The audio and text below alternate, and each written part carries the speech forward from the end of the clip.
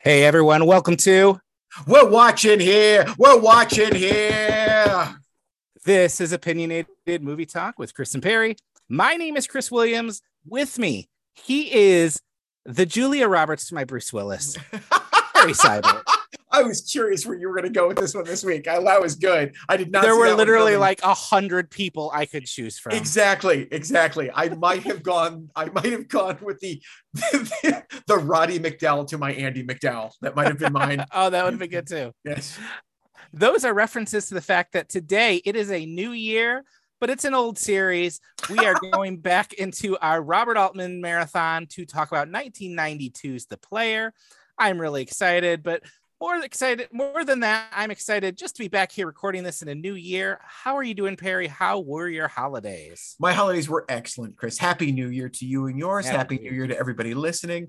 Yes, it was a wonderful holiday season. I had a fabulous time doing all sorts of family things. It was great. That's great. Yeah, we did much the same. I mean, after Christmas, I think we sat around for so long, which was nice because that last month had been such a whirlwind that I don't think I had, like, my wife bought me a robe for Christmas. This is totally a discursion, but I have never owned a robe in my life, and it has revolutionized my sitting around game so much. It's great. It's like I understand the dude so much better now. Good. I welcome to the dark side. Yeah, it's nice. It's the nice. Dark side. It's nice. Yeah. Well, we've had a while since we've recorded. We've both seen a lot, so we're gonna do a little bit of a supersized what we're watching. Perry, why don't you kick us off? I think you got some old stuff to talk about, right? I do. An act of shameless self-promotion, Chris. I was honored to be on Cathode Ray Mission again earlier this month to do a retrospective on the work of Orson Welles, and so I went through a lot of Welles stuff. Much of it for the first time in decades, some of it for the first time, and one I revisited that I had forgotten how great it is and I wanted to talk about was actually Chimes at Midnight, his best Shakespearean film, and one of the great Shakespeare films ever made. If you're unfamiliar with Chimes at Midnight, it was Welles's desire to play Falstaff, the great Shakespearean character, the roguish best pal of the soon-to-be Henry V. And he's a wonderful, tragic figure, very funny, larger than life. You can see why Welles was attracted to him. And Chimes at Midnight is this brilliant cut and paste job of like 4 different Shakespearean plays so that you get a story about Falstaff. The sheer ego to do that is all Welles, and the sheer talent that he pulled it all off is also all Welles. It's the kind of film that if you tell me you don't like Shakespeare, that's fine. I understand that. But if you're willing to try and you think you don't like it, start here. This is a really impressive way to get into Shakespeare. Not that he skims on the language whatsoever, but it's a really fun movie to watch. You could pause any single shot of any of the interiors of the castles, and it is a lesson on learning where light comes from in the frame. It's gorgeous to look at in a very offhand way. It's not showy about it at all. I forgot, or I was too young to appreciate how great Chimes at Midnight was when I first saw it back in college. So yes, if you have the Criterion channel, I highly recommend you fire up Chimes at Midnight.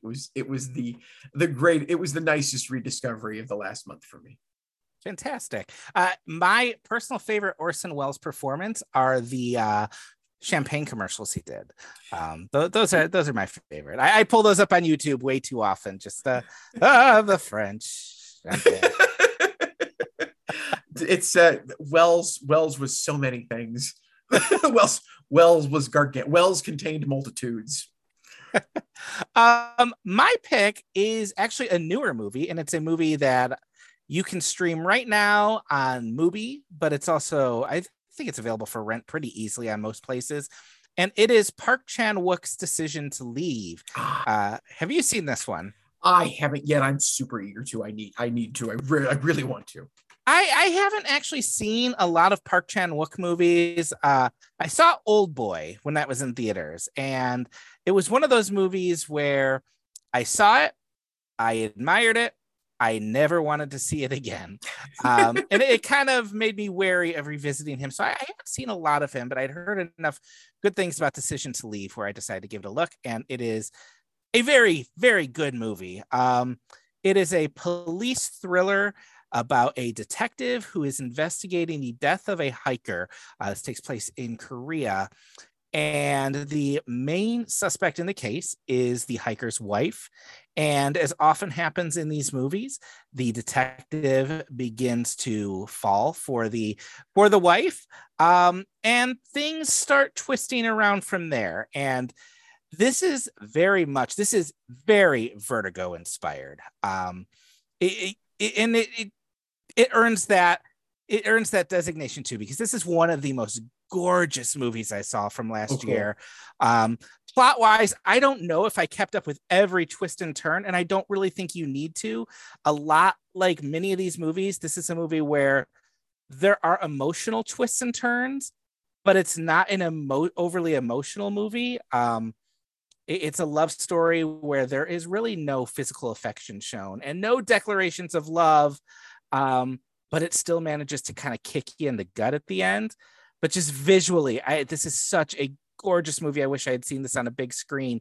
The transitions between scenes here are so inventive. There is one shot where it's a woman's arm laying on a bed and it transitions into an X-ray of a murder suspect.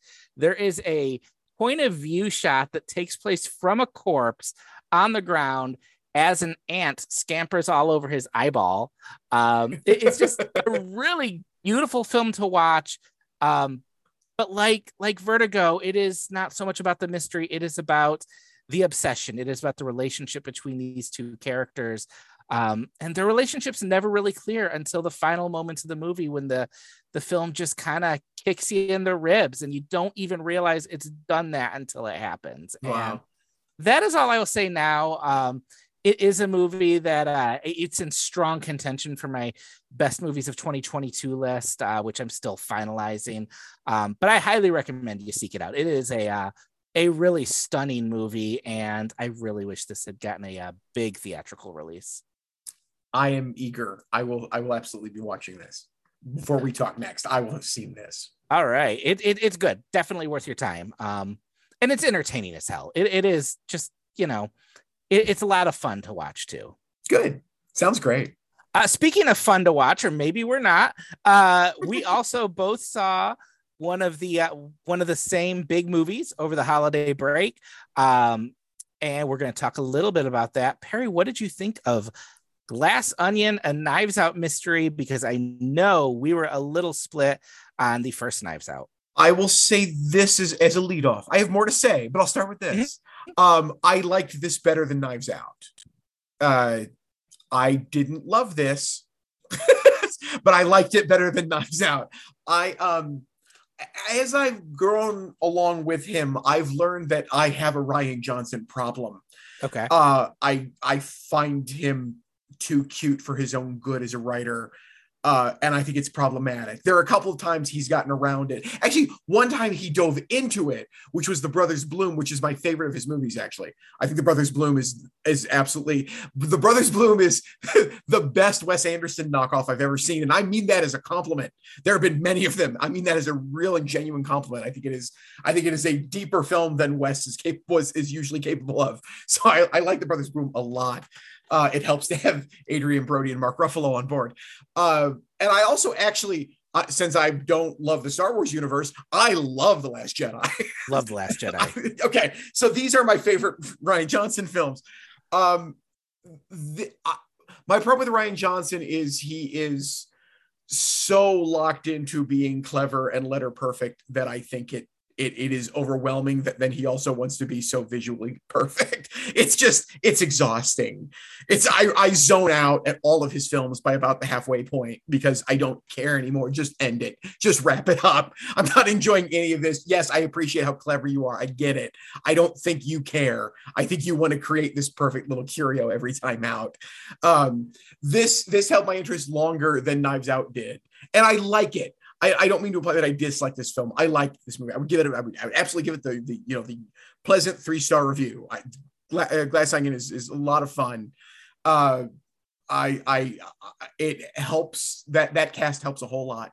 That cast helps a whole lot, way more than the cast of Knives Out did, and that's because I think everybody's written better.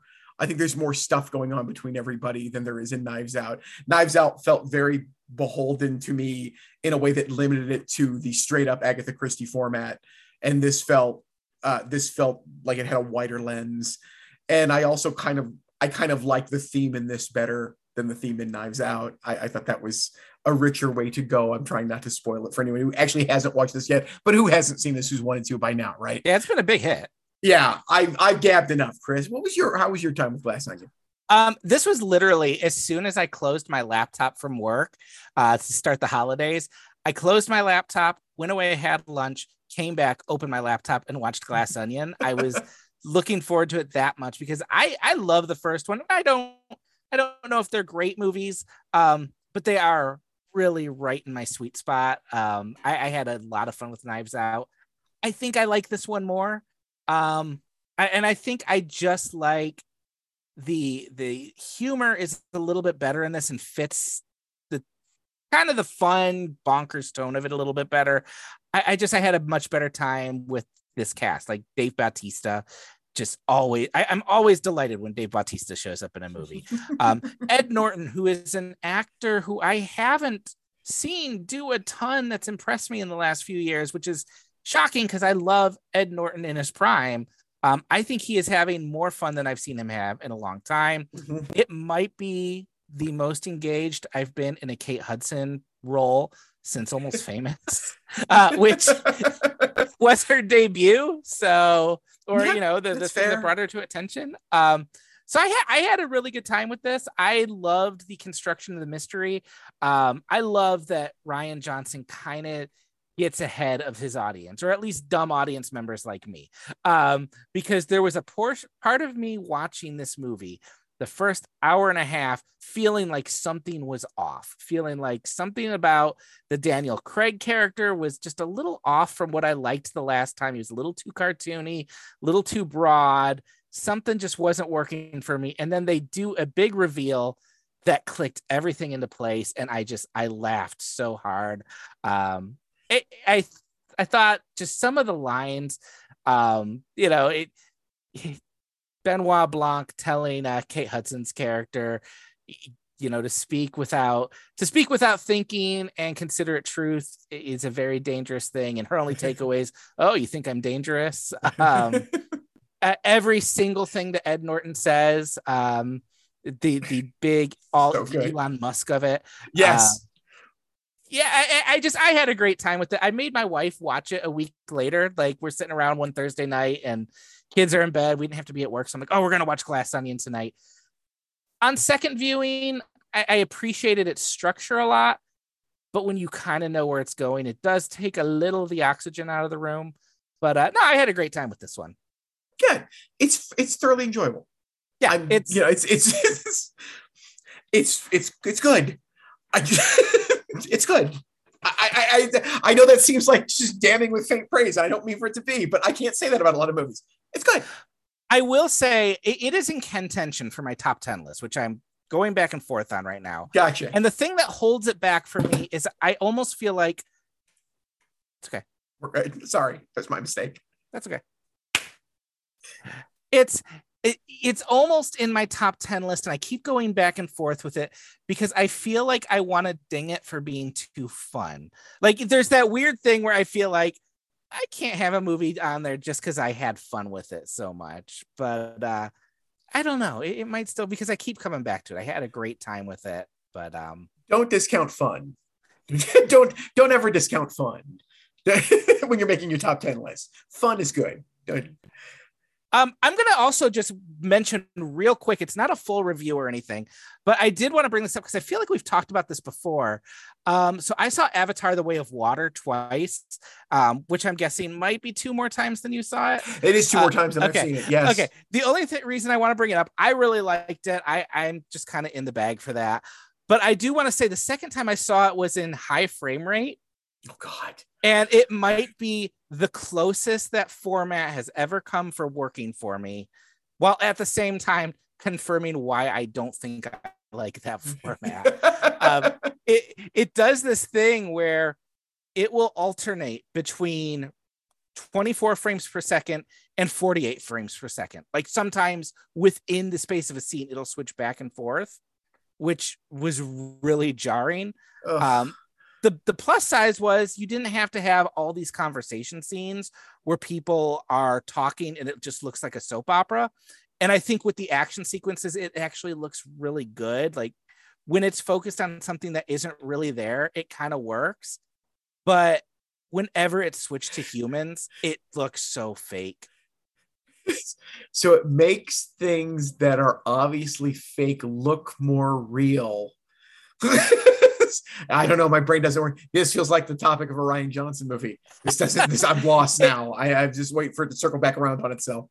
It both worked for me and didn't. And what I thought was fascinating was talking to my son, who didn't even realize anything had changed.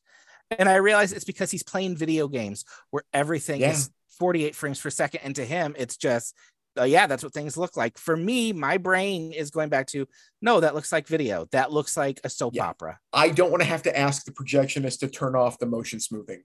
It's not what I want to have to do. Yeah, exactly. Movies. Yeah, I already have to do that when I go to my in-laws. Exactly. Every hotel room I stay in. Yeah. So that was Glass Onion. That was Decision to Leave and Chimes at Midnight, and you can find those. All of them are streaming somewhere, so that's good. But we're going to move on into our Robert Altman discussion. Today, I've been very excited about this. Actually, since we started talking about Robert Altman, before we even started this series, when you started putting this together, I was like, yeah, but when do we get to The Player? Because I had heard this one discussed for so long.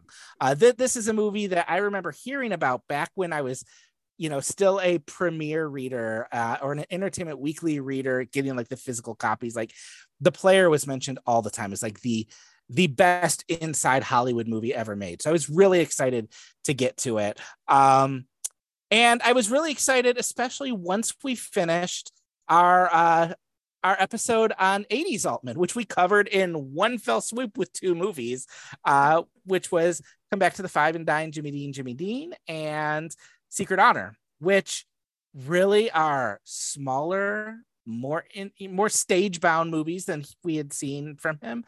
So I was excited to get back to kind of Robert Altman doing his Robert Altman thing with this. I want you to keep talking now. After that lead in, I want to know what your experience then with this is. If you found this and returned to real quick, let me say, if I may, before we jump right in, if you are interested in going deeper, I would. It is worth going through his 80 stuff for Tanner 88, the series he did for HBO, which is very much a lead in to what the 90s were going to look like for him, and Vincent and Theo, his either the movie version or the television version. They're both excellent, and they're both worth seeing. If for no other reason than that is where he starts working with Jean Lapine, the cinematographer who shoots The Player with him, which is the work of a very sympathetic cinematographer who knows what Altman wants to do. I will definitely have that, because I feel like I'm going to go back and do a lot of catch-ups with this, because I've enjoyed this series so much. And it's funny because I was looking forward to this, after we looked at, which we liked Secret Honor. We liked Come Back. I love Secret Honor. Yeah, I love Secret Honor. I don't mean to say like when it's, Robert Altman's return, it is him making good movies again. Those are good movies. And I enjoyed them for what they are. You can listen to our episode. But I really wanted to get back into him having a huge ensemble, having this dialogue that is just bouncing back and forth over each other. And really the thing that I had taken away from all his 70s movies we've watched, these just layered real worlds that he creates, and where the plot is almost secondary because you are just immersed in these environments. And I honestly gotta say, I like The Player a lot. We're going to talk a lot about it. I feel like watching all those movies first, McCabe and Mrs. Miller, why am I blanking on the Elliot Gould? The Long Goodbye. Long Goodbye. Thank you. I always do that one. MASH, Nashville, even Popeye. I felt like the thing I loved about those movies so much was that they were windows into worlds that I had no experience about. I knew nothing about, right? Like even his modern things back then that took place like in the 70s, to me it was like, wow, this is a whole other world, because this is before I was born. Sorry, Perry. But if there's one thing that disappointed me about The Player, it was like, oh, this is a familiar world. This is, in 1992, I was pretty familiar with, the fact that Hollywood was all deal making and stabbing you in the back. So I remember at first being kind of taken aback, like, oh, this is gonna be something I know. But the way he uses what you know about Hollywood to really just sink his teeth, not only into Hollywood, but also just capitalism in general. Yes. Makes it a really delightful movie. Full disclosure, there may be things I don't remember well, because when I was watching this might be too much information. I was preparing for a colonoscopy, and it wasn't what you think. None of the bad stuff started till later, but I was definitely on no food and Sprite all day. So my mind was wandering in and out. But I had a ball with this from the very first shot, very first 8-minute shot. Yes, which I love, because it clues you in right away that you are watching a movie, because they have the clapboard and everything. Mm-hmm. And then it's this 8-minute shot that is not so much giving you plot details, but just letting you soak in this Hollywood, where deals are happening all around you. But it's referencing the fact that it's mimicking a tracking shot from another movie. Yes. And at that moment, I was like, this is so playful and fun. I so curious to see where it goes. Good. That's what that shot is supposed to do, most certainly. And it does give you some plot points. And you do meet everybody, just about. There's only a couple characters who you meet after that opening sequence. 8.5-minute shot. It's a great shot.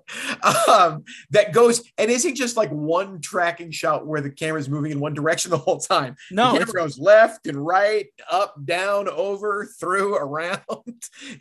There's Jeremy Piven. Who'd have guessed? Yeah. Like, that's everything is in this shot.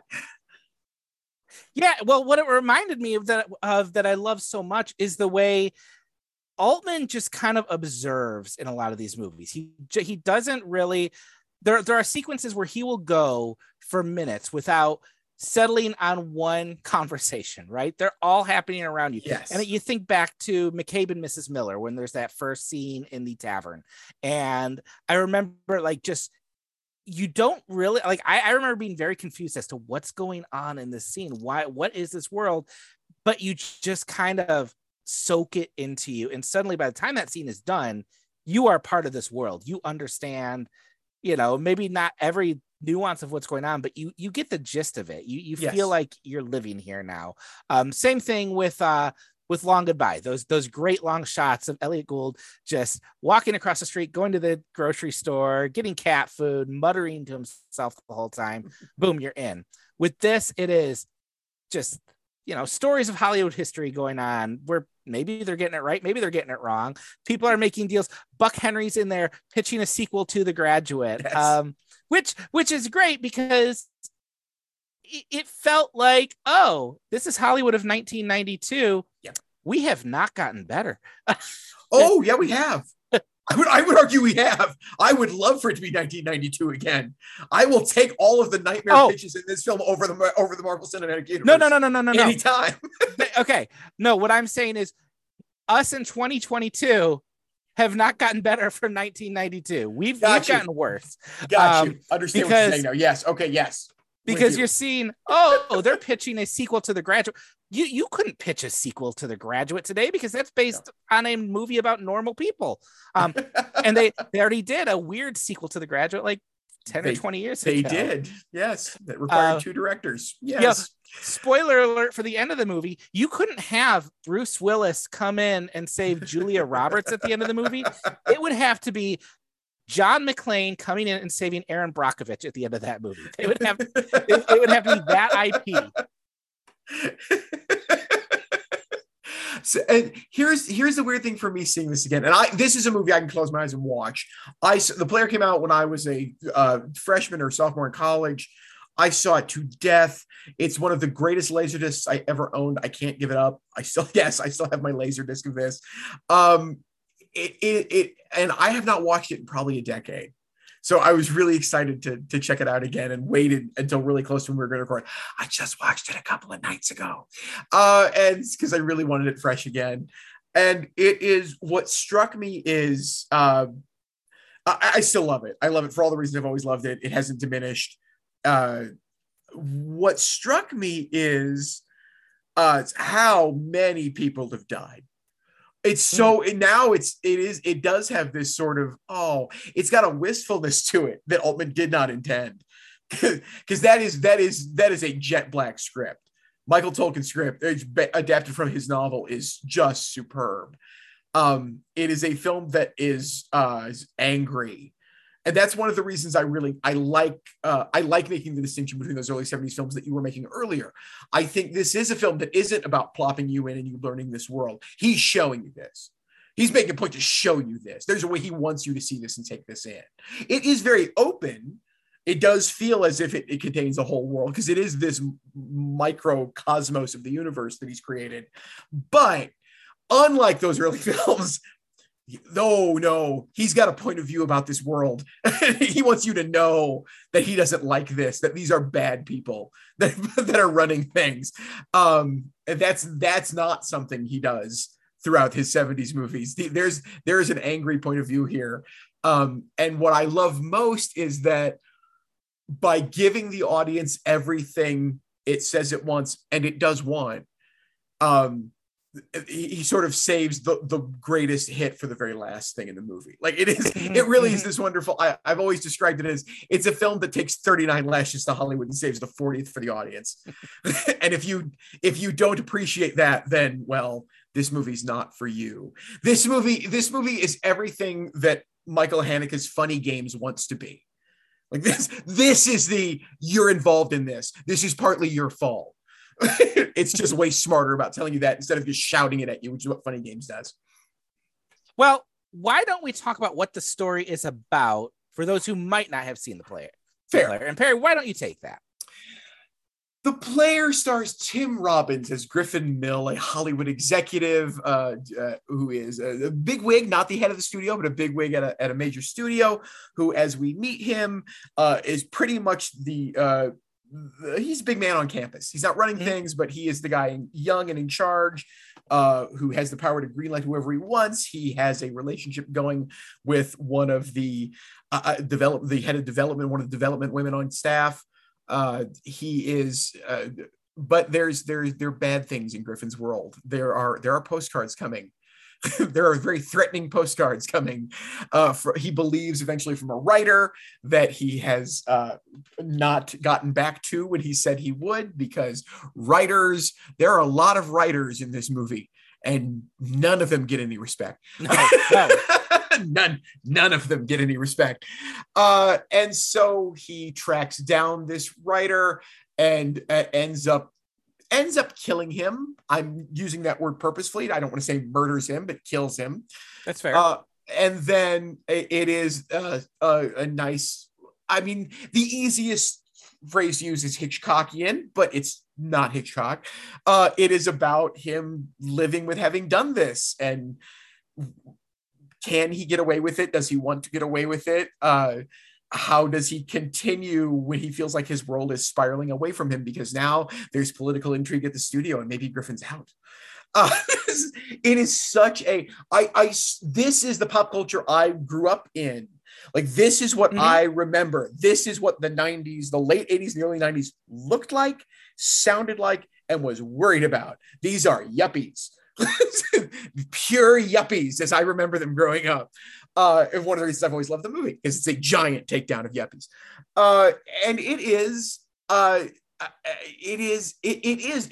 so Altman-esque. I mean, there's no doubt this is an Altman film, if you're familiar with the, but it is very different from those 70s films. It is cold and sleek, where those other films were really naturalistic. And not that it's not, and I want to be clear, it's not like it's super stylish and slick. It's just way more slick than those movies. And it's supposed to be. And this is a good thing to talk about because I think this maintains over his great films that are coming. The late period Altman masterpieces are all a bit more controlled. They are a bit more, he's got stuff he wants to say now. He's not interested in just giving you this world and something to think about. He's got something he wants to say in these late movies. And I'm very intrigued for you to see these as we go along. Well, it's really interesting because you look at something like Nashville, which didn't even really have a script, right? It was, just this flowing movie where ideas kind of float out and connect, and maybe they don't connect. And this is, as you say, it's very focused on what it's talking about. It's sometimes satire, sometimes it's just mad. One thing that I noticed too is in a lot of those early movies, there was a lot of affection he had for his characters. Like you look at Nashville, not everyone in that movie is a great person, but there's an affection. There's a love he has Absolutely. for a lot of his characters. Don't really have that here. Everyone is manipulative. There's a few people who are likable, and I would, oddly enough, Griffin Mill isn't even presented as the worst thing that could happen to Hollywood because you have Peter Gallagher coming in who, today he would be like all over. Let's just get AI on this script right now. Let's yes. Yes. And I love the fact, but Griffin, it's weird. There's like Tim Robbins has a quality where I want to sympathize with him. Like he can switch from very vulnerable to very smug in a second. And it's very interesting because there's a part of this movie where you're like, oh my gosh, I want him to get through this, I want him to wrestle with this. But then you also realize the fact that he might lose his job has equal or more weight than the fact that he was responsible for the death of a writer. Yes A very, very expendable writer. Yes. Or Vincent D'Onofrio. All writers are expendable. D'Onofrio is fantastic in this too. I'm always happy to see Vincent D'Onofrio on screen. Yeah, that's very true. Like it is.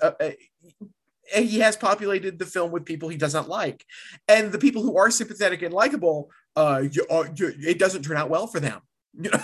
No, there is an angel of goodness in the movie, and that character is destroyed by the end of the movie. And even it is great because even the writers aren't great. Like there are no victims per se. There are only people who have chosen to play in this world and are either unable to see or incapable of dealing with the consequences of doing so. Yeah. That is its harshest statement about the world.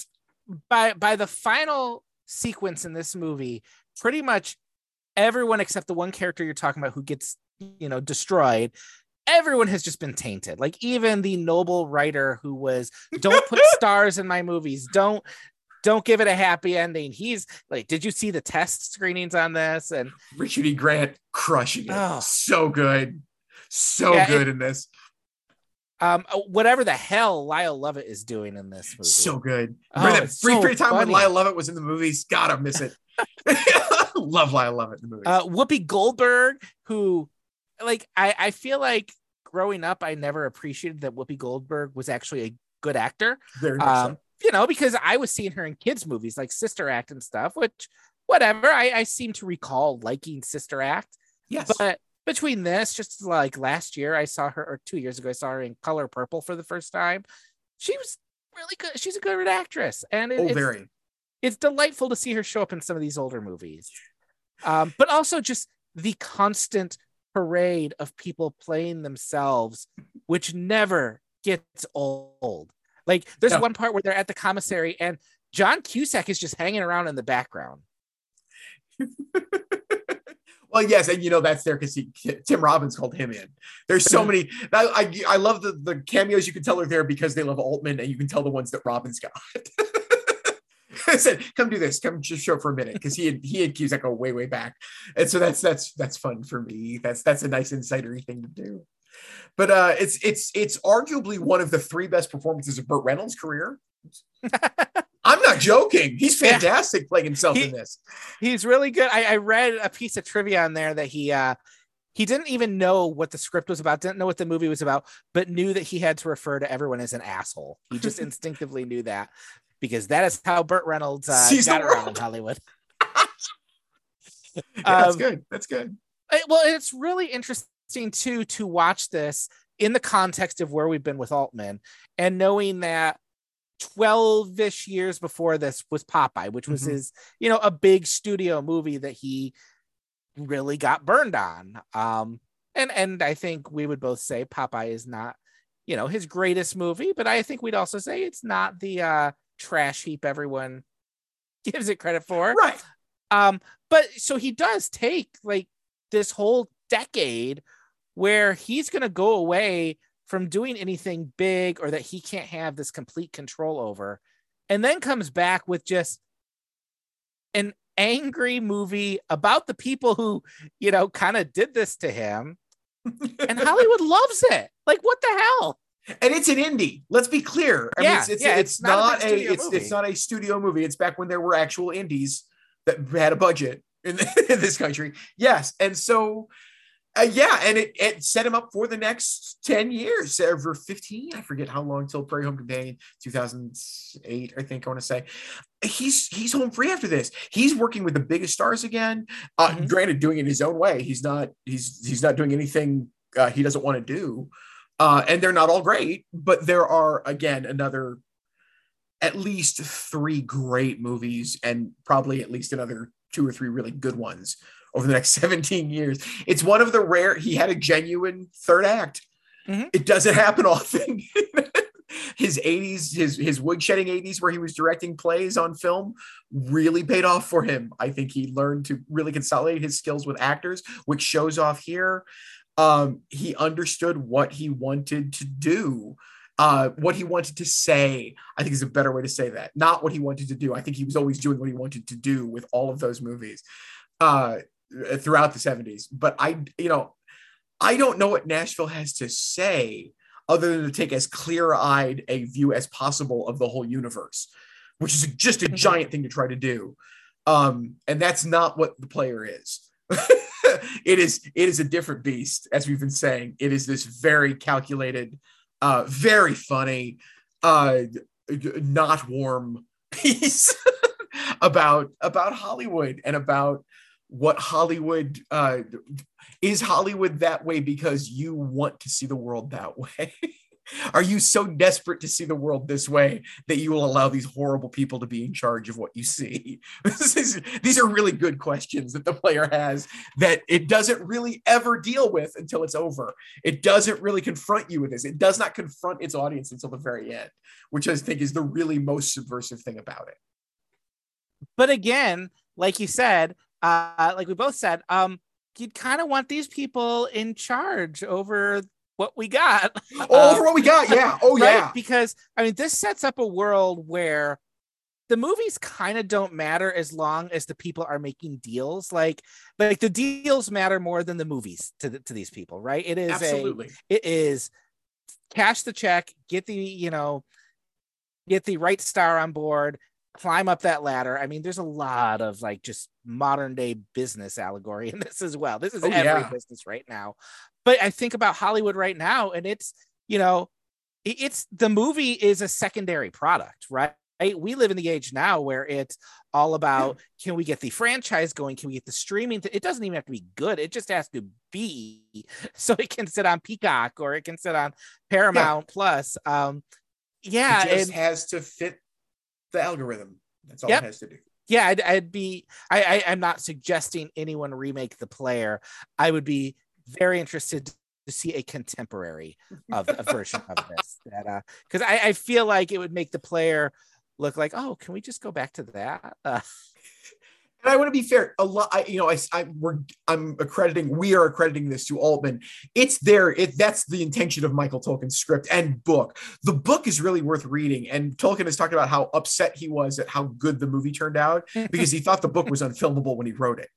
he was depressed that the movie was so good, even though he wrote the script, because he thought there's no way you can shoot this. This is all this interior, monologue from this horrible character that nobody's going to like. This isn't filmable at all. And then Altman came to him and said, give it a shot. And so because it was Altman, he wrote it and it turned into this great movie. I think that's very telling that even the writer of a movie about how dispensable writers are doesn't understand his own talent. But yes. So I shout out for Michael Tolkien in the history of the player. I think he's overlooked a lot of times because this is considered Altman's great comeback. And it's a very easy story to pitch that way and a great story to tell that way. And it was, if you're going to tell that story, and it sets up, like I said, I think we're going to do shortcuts next. I think that's what comes next, which is, in many ways, the easy reference is that it is Nashville Part 2. It's not. I don't want to oversell you on this, Chris, because I know how much you love Nashville. It is a different beast than Nashville, but it's similar in a lot of ways. And then we'll get to Gosford Park, which is the other really masterful late period film that you will, and that is one I think you will. Gosford Park is one of those things where at this point, so much of what Gosford Park was fascinating about Gosford Park and did really well has been done often by many of the same people involved in Gosford Park.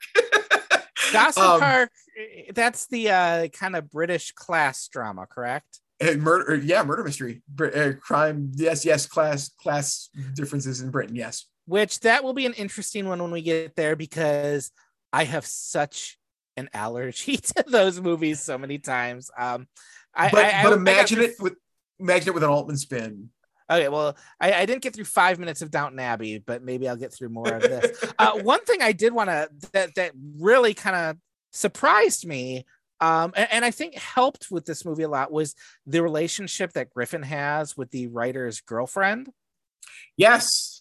Which is something I found really fascinating, because it does almost set you up, and maybe this was just the saltines and Sprite talking, but it almost set me up to want to see him get some sort of happiness, because, he's this jaded, cynical exec who doesn't really care about art. He cares about the deals, falls in love with this artist, or I don't even know if it's love, but he, falls for this artist who makes nothing commercial.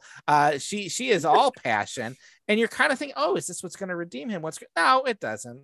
She's just as manipulative as him in many ways. And by the end, she's totally on board with everything he's doing. Yes. But I really liked it. It did kind of round him out. And I don't want to say it made him more human, because I don't know if anyone in this is totally human, but I really liked that relationship. And also, on the same level, I'm kind of rooting for him. On the other hand, I'm like, that is the girlfriend of the guy whose death you were responsible for, and she doesn't seem to care about that either.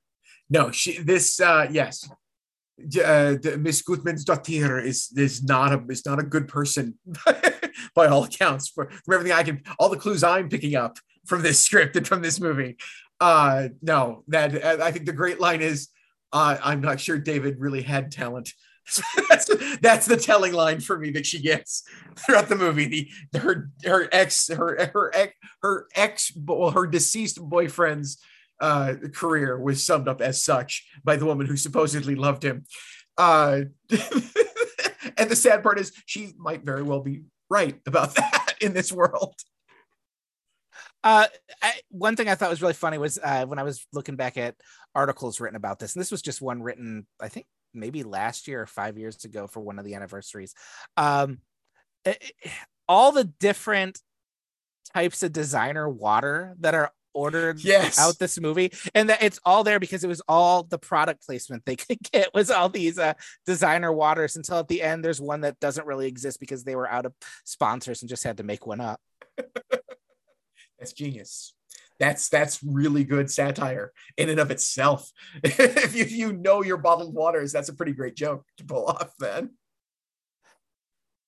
I'm really surprised. Like, I don't know if I should be surprised because Hollywood just loves movies about itself, but it feels surprising that this was embraced so much by Hollywood when it's also like condemning Hollywood.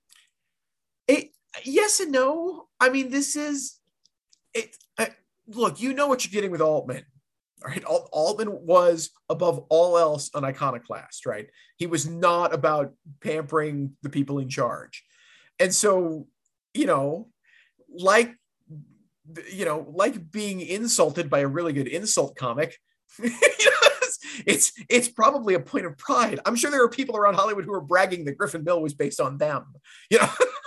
Let's face it. The objects of satire rarely see the satire about them.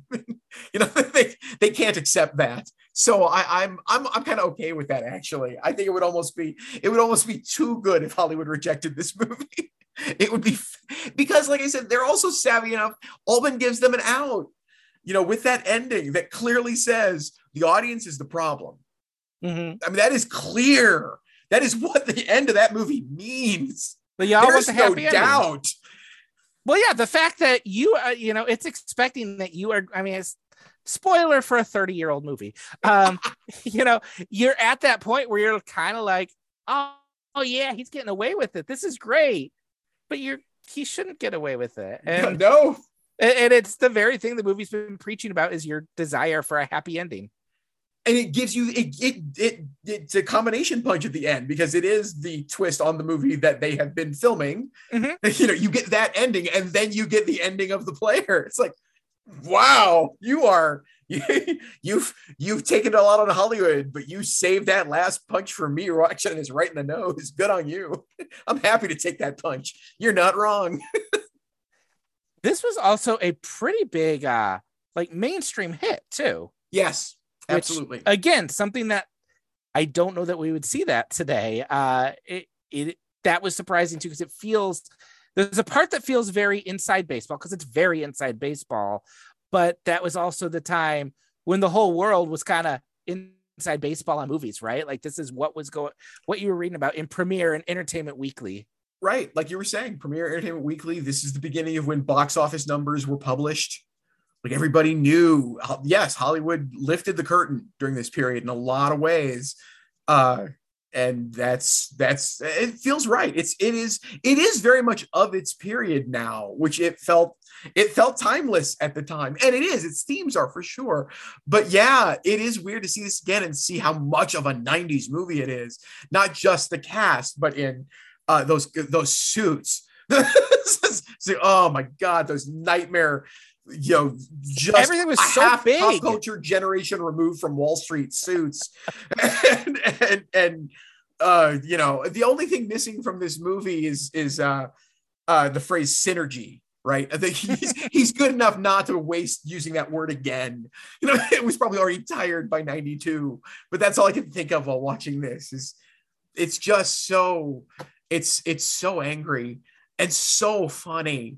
I mean, it's always funny, and it's even funnier if you know movies. There are a lot of very sly, very affectionate movie jokes throughout this thing, and many of them right on the nose. Even if you don't know movies, you'll realize, oh, that's why that poster's there.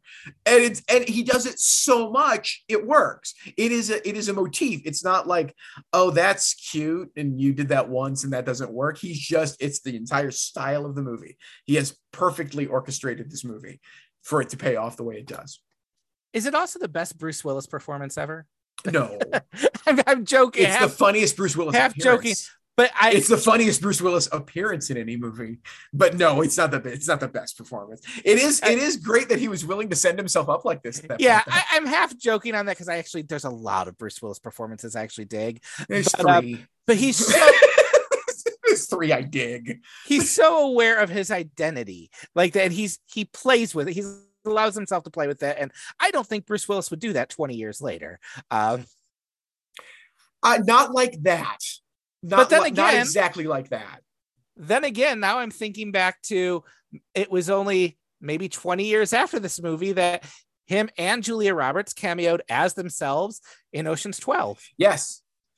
Oh yeah, which is doing it for the very same reasons. Well, not the very same reasons, but very similar reasons, truth be told. Yeah, it is a great joke. And what I love best about it, and loved at the time, and it still holds true, is that sequence of the movie within the movie, with one exception. Everybody in that is playing it straight. Like that's how that would go. Yeah. And Willis and Roberts are just exquisite in it. It's like, yeah, that's exactly how you would play that at that point. That's exactly how Julia Roberts would have played that part, especially in 1991. And that is very much what Bruce Willis was doing in 1991, 92. So and I could envision a John Grisham movie coming out in the 90s with that ending. Oh, yeah. Oh, for sure. Like, I'm surprised we didn't get that movie. Oh, for sure. Which, to be fair, Michael Tolkien did say someone actually pitched him to buy the rights for Habeas Corpus. So I'm sure he did. So I'm sure, the greatest joke about what was the movie Identity? Was that the movie set in the motel with that sort of all-star cast? And you watch the movie and halfway through you realize, oh, they made the three. They made the script from adaptation. That's all that is. That's what I'm thinking they should have done with Habeas Corpus. Yes. And I'm shocked Tolkien didn't sell them the rights. That would have been the best joke possible. Tolkien should have just sold them the rights for a gross amount of money and walked away. Do we have anything else to say about The Player? See it. If you've never seen it, oh my gosh, even with everything we've told you, we're not spoiling anything. Like it is a really good, really funny, really smart movie. Boy, I wish Altman was still alive. It does feel sometimes some of these movies, the only review we could give for it is like, go see it. Because even everything we're saying is not gonna get across how tight this is, how funny it is. I really enjoyed this. It didn't let me down. I think the only thing that happened was I expected it to be the height of all my of the Altman films, and I did not expect to love those 70s movies as much as I did. Yeah. Knowing you as well as I do, nothing will top those, but there's a couple that I think are gonna worm their way into you in ways you don't expect that we have coming. I am looking forward to that. That will wind its way throughout our year. I don't know what we're talking about next. We're going to talk about it once we get off this call. But I look forward to getting to, you said Shortcuts is next, correct? Yeah. In the series? Yeah, I think we should do Shortcuts for sure. So we'll make sure that that's coming in the next few months. Harry, in the meantime, though, where can people find you? You can hear me right here. You can find me on Facebook. You can hear me often at Cathode Ray Mission, an excellent show on the internet. And, as always, you'll hear me gasping and screaming with joy on Tuesday at the Oscar nominations, wherever you are. You can hear me around the world at that point. And you can find me on Twitter at Mere Christianity. You can subscribe to my newsletter at criticisms.substack.com. I have some fun stuff I'm looking to do this year. And you can read my reviews of new releases at Cinema Nerds with a Z. My two most recent ones are Sick, which is a slasher movie set during COVID that is much better than that sentence probably makes you think. And When You Finish Saving the World, which is Jesse Eisenberg's directorial debut. I really like Julianne Moore in it. I really like Finn Wolfhard in it. It's just too bad that they have a Jesse Eisenberg script in that. Published New Yorker author Jesse Eisenberg. Come on. It's not awful. It's just there. Gotcha.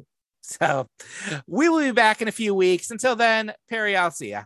Take care, Chris.